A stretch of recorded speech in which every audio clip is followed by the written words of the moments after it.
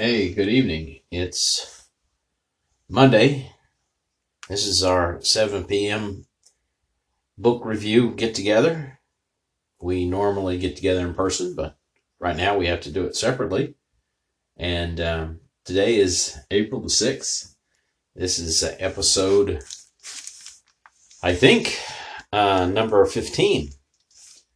And tonight we're going to talk about Henry VIII's Reformation. Henry VIII's Reformation in England. This is part of our ongoing study of Frank or F.W. Mattake's book, The Eternal Kingdom. Tonight we're covering pages 286 through 291. That's only 5 pages, but it's packed with information that we really need to know.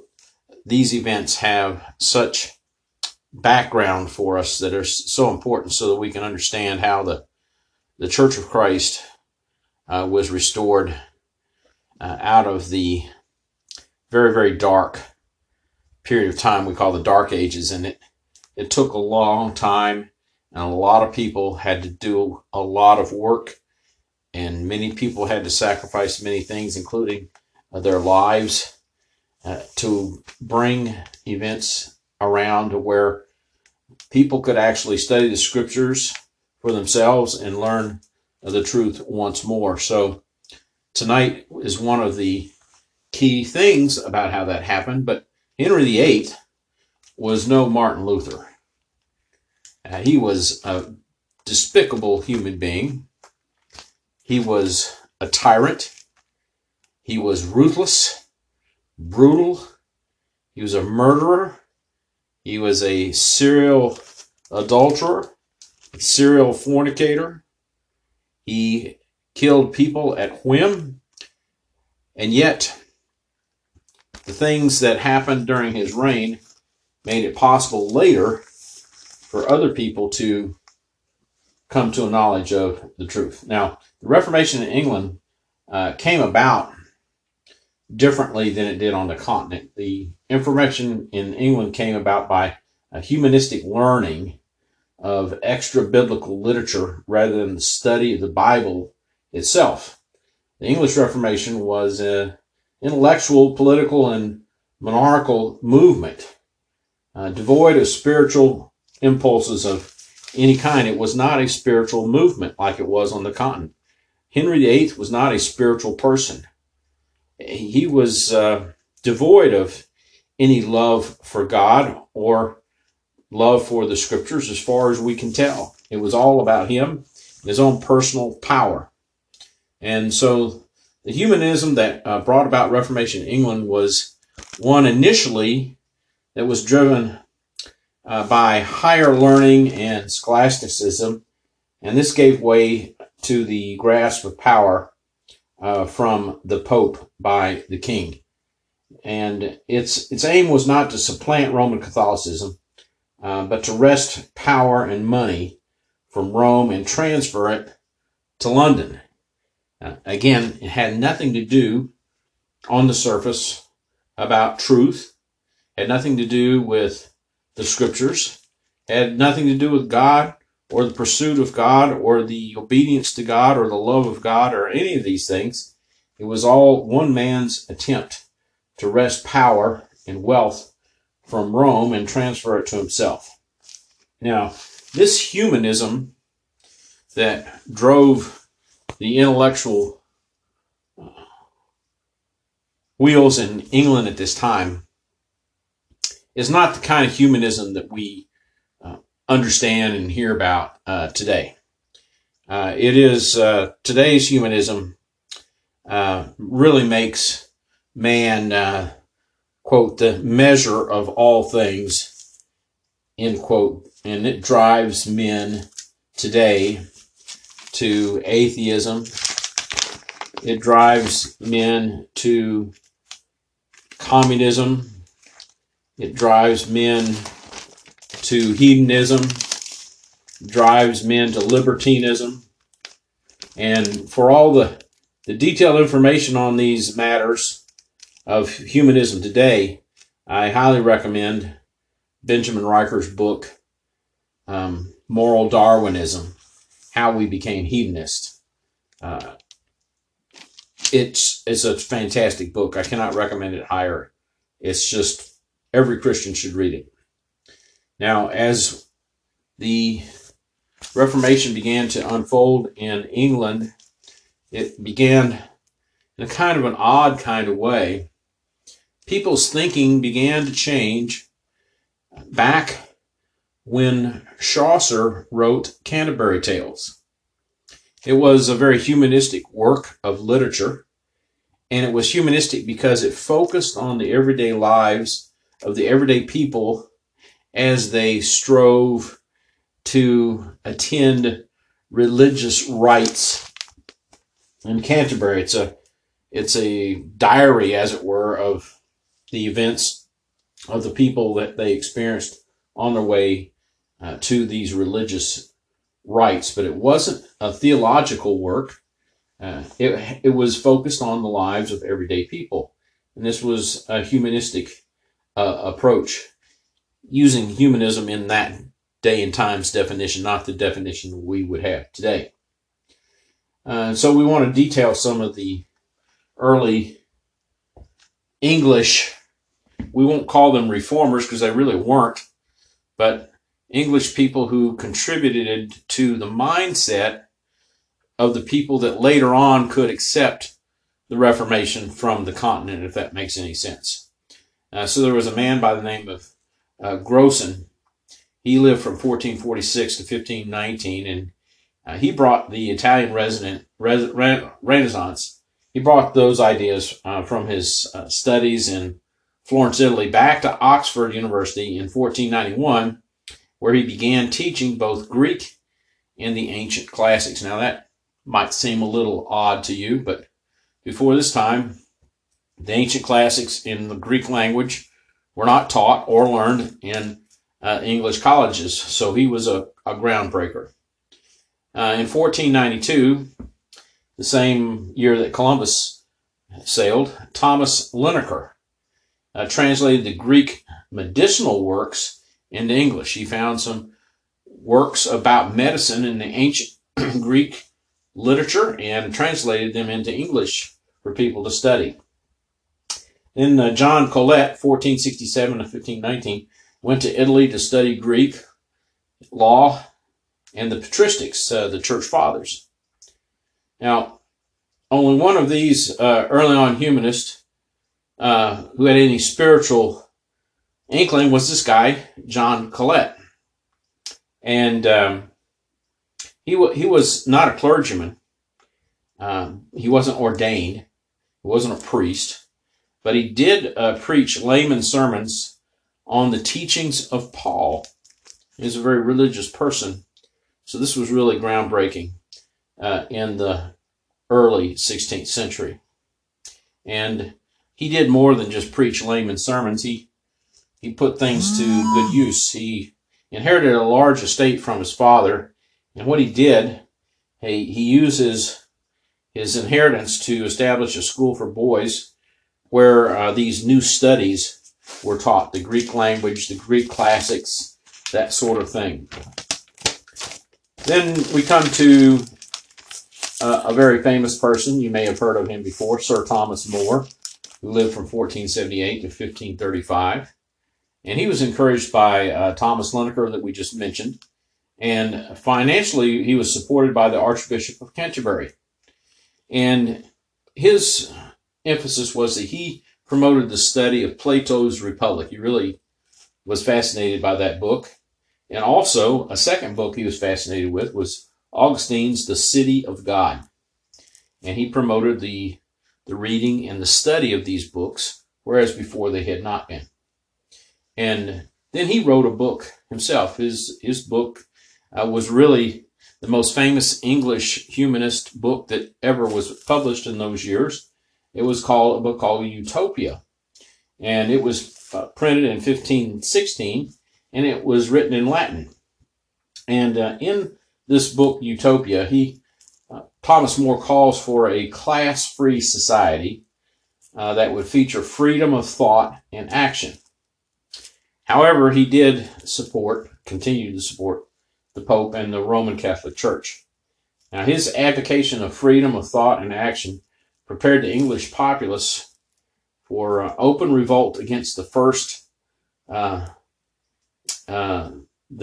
Roman Catholic Church, and secondly, the open civil war against the Anglican Charles II by the Puritan Oliver Cromwell in the mid-17th century. So he's laying some building blocks for future generations to actually put this freedom of thought and action into real thought and action.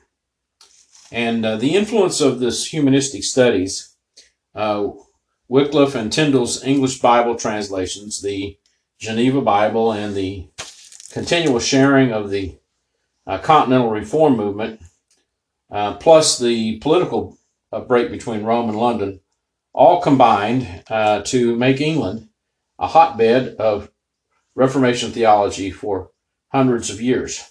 And for more information on this aspect, please go to tracesofthekingdom.org, where you can see how the Church of Christ is traced back in English history all the way back to 1066 and Norman the Conqueror's conquest.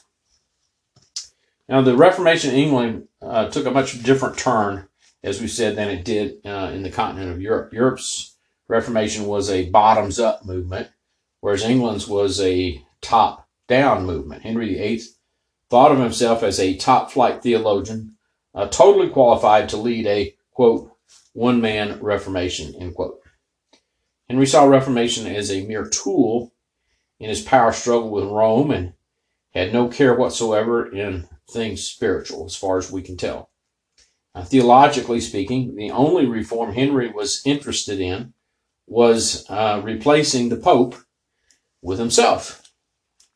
The English Reformation revolved around but one issue, and that was the divorce request of Henry and Catherine of Aragon. He wanted to divorce her, period. That was the only thing that drove the train here initially. The divorce tail really kind of wagged the theological dog in England in this regard. Henry VIII was the second of two sons of Henry VII. He had an older brother by the name of Arthur. And Arthur married Catherine of Aragon. Aragon is in Spain. And she happened to be the niece of Charles V, who happened to be the emperor of the Holy Roman Empire. And so it was a very important politically arranged marriage between Arthur and Catherine of Aragon. Now, in a strange arrangement, at least strange to us, Arthur, while still a boy, was married to the much older Catherine in an arranged marriage, and Arthur died young before the consummation of the marriage could take place, and Henry, not wanting to return Catherine's huge dowry to Spain, married her. Now, she was a sickly person who bore him 7 children, but only one lived beyond infancy, and that was Mary, the Catholic competitor to her half-sister Elizabeth, that we'll talk about in future episodes. Now, when Mary was still young, Henry tried to marry her off to a French prince. The church refused permission because of a cloud over Henry's marriage to his former sister-in-law, which had to have special approval from the Pope that was then in power, Pope Julius II. It was this dilemma that caused Henry's decision to divorce Catherine, though he had fallen in love with Anne Boleyn while he was still married to Catherine. So in 1527, Henry appealed to the new Pope, Clement VII, in 1527 for an annulment. He could not and would not infuriate the then much more powerful and rich Charles VII, the Pope refused. Henry lost. So Henry broke with Rome, proclaiming himself, quote, the Vicar of Christ. The Vicar of Christ in England. Pretty scary stuff. Seems doubtful he was a believer. He was so brazen. Now, most of the Roman Catholic Church hierarchy in England went along with Henry, thinking this was just a brief spat and things would soon return to normal. Henry's case was defended by Thomas Cranmer, the Archbishop of Canterbury. He entered into negotiations and advocacy of Henry with Rome in 1533. Now, Cranmer became the de facto leader of the English Reformation and the dismantling of Catholicism in England. So in 1534, Henry VIII became the, quote, supreme head, end quote, of the Church of England and was certified as such by Parliament. Every English monarch since has had the same parliamentary title since, including Elizabeth II, who is now reigning. Now, just as a side note here, it is for this reason that no Christian college among us should invite the very popular English Anglican Bishop N.T. Wright to speak, as sadly David Lipscomb and also Oklahoma Christian have recently done, and lauded him as a great teacher, etc. But N.T. Wright should never speak before a Christian body and be given the honor of being a great teacher, because N.T. Wright accepts Elizabeth as head of the church and not Christ himself. And the groundswell of support for this man among us it's really shocking and appalling. No denomination was founded upon adultery except Anglicanism. And that's a sad fact. Now, when Parliament made Henry the Vicar of Christ, quote unquote, for the Church of England, it stripped away the rights of any of Henry's children except those who would come through Anne Boleyn to ascend to the throne. All the king's men were to swear their allegiance to Anne's children as heirs, and the aforementioned Catholic Sir Thomas More and others refused and were summarily taken to the Tower of London and executed. Henry was, of course, excommunicated by the Pope, and the nation was placed under the interdict, so nobody could receive sacraments.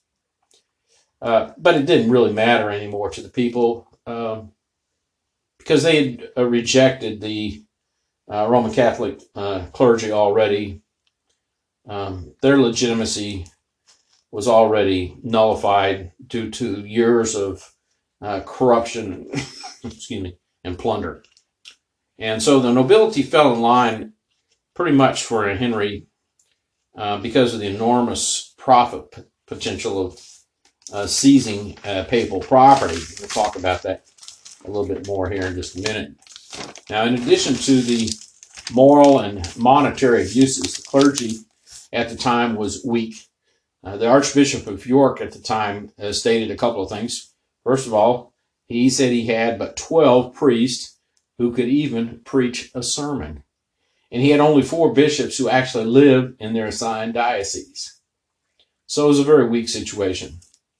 Henry's power, however, only covered matters of legalities and jurisdiction. The power of ordination continued to rest with the clerical hierarchy.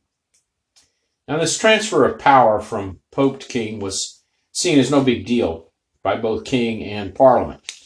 They thought they were just simply restoring things as they were in historical English rights to self-government, not subject to any foreign power, temporal or ecclesiastical. In fact, it was a declaration of independence of sorts, as it were. And it stated, excuse me, that England was not subject to any law. England was not subject to any statute. England was not subject to any canon. England was not subject to any decree, and England was not subject to any position that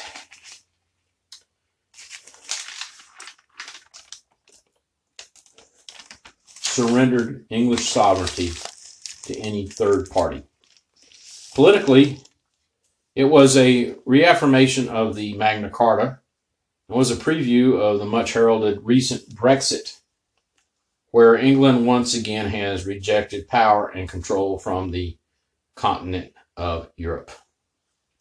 In 1539, one of the largest single transfers of wealth in history took place, as some $250 million of papal property in England was seized by the crown. And reformers, though of a spiritual mindset on the continent, saw this as an opportunity to turn the political reformation in England into a spiritual one. And so they wrote up a document known as the 10 Articles. The 10 Articles raced ahead of Henry, and he reared back with 6 articles of his own. Now, these 10 articles that the reformers drew up initially said, number 1, there was no such thing as transubstantiation.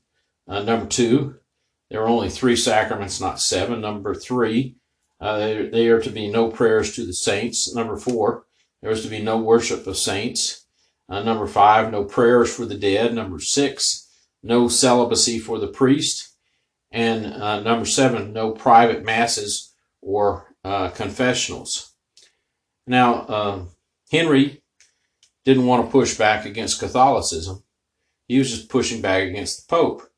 He wanted the power and the money, but he didn't want to change the theology. So he didn't want to have anything to do with these continental reformers. So he cast aside the 10 articles and came up with the 6 articles. Now, the 6 articles put back transubstantiation and celibacy for priests. It also put back the confessionals and private masses. Now, Henry never embraced theological Protestantism. The Protestants, after these 6 articles were published by Henry, the Protestants were driven out of England as far as they could. And even Tyndale was forced out of England, and he fled to the Netherlands, where sadly he was captured and burned at the stake. And it is said that his last words were a prayer, and that prayer is, Lord, open the eyes of the King of England. And so there you have it.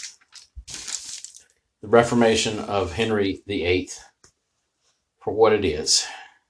It was a despicable thing in history, but God moves in mysterious ways, and because of Henry's abuses, a door flung open for later study and access to the Word of God, a benefit and a blessing of which we are recipients today. Let us never forget of the sacrifices that many underwent for you and I.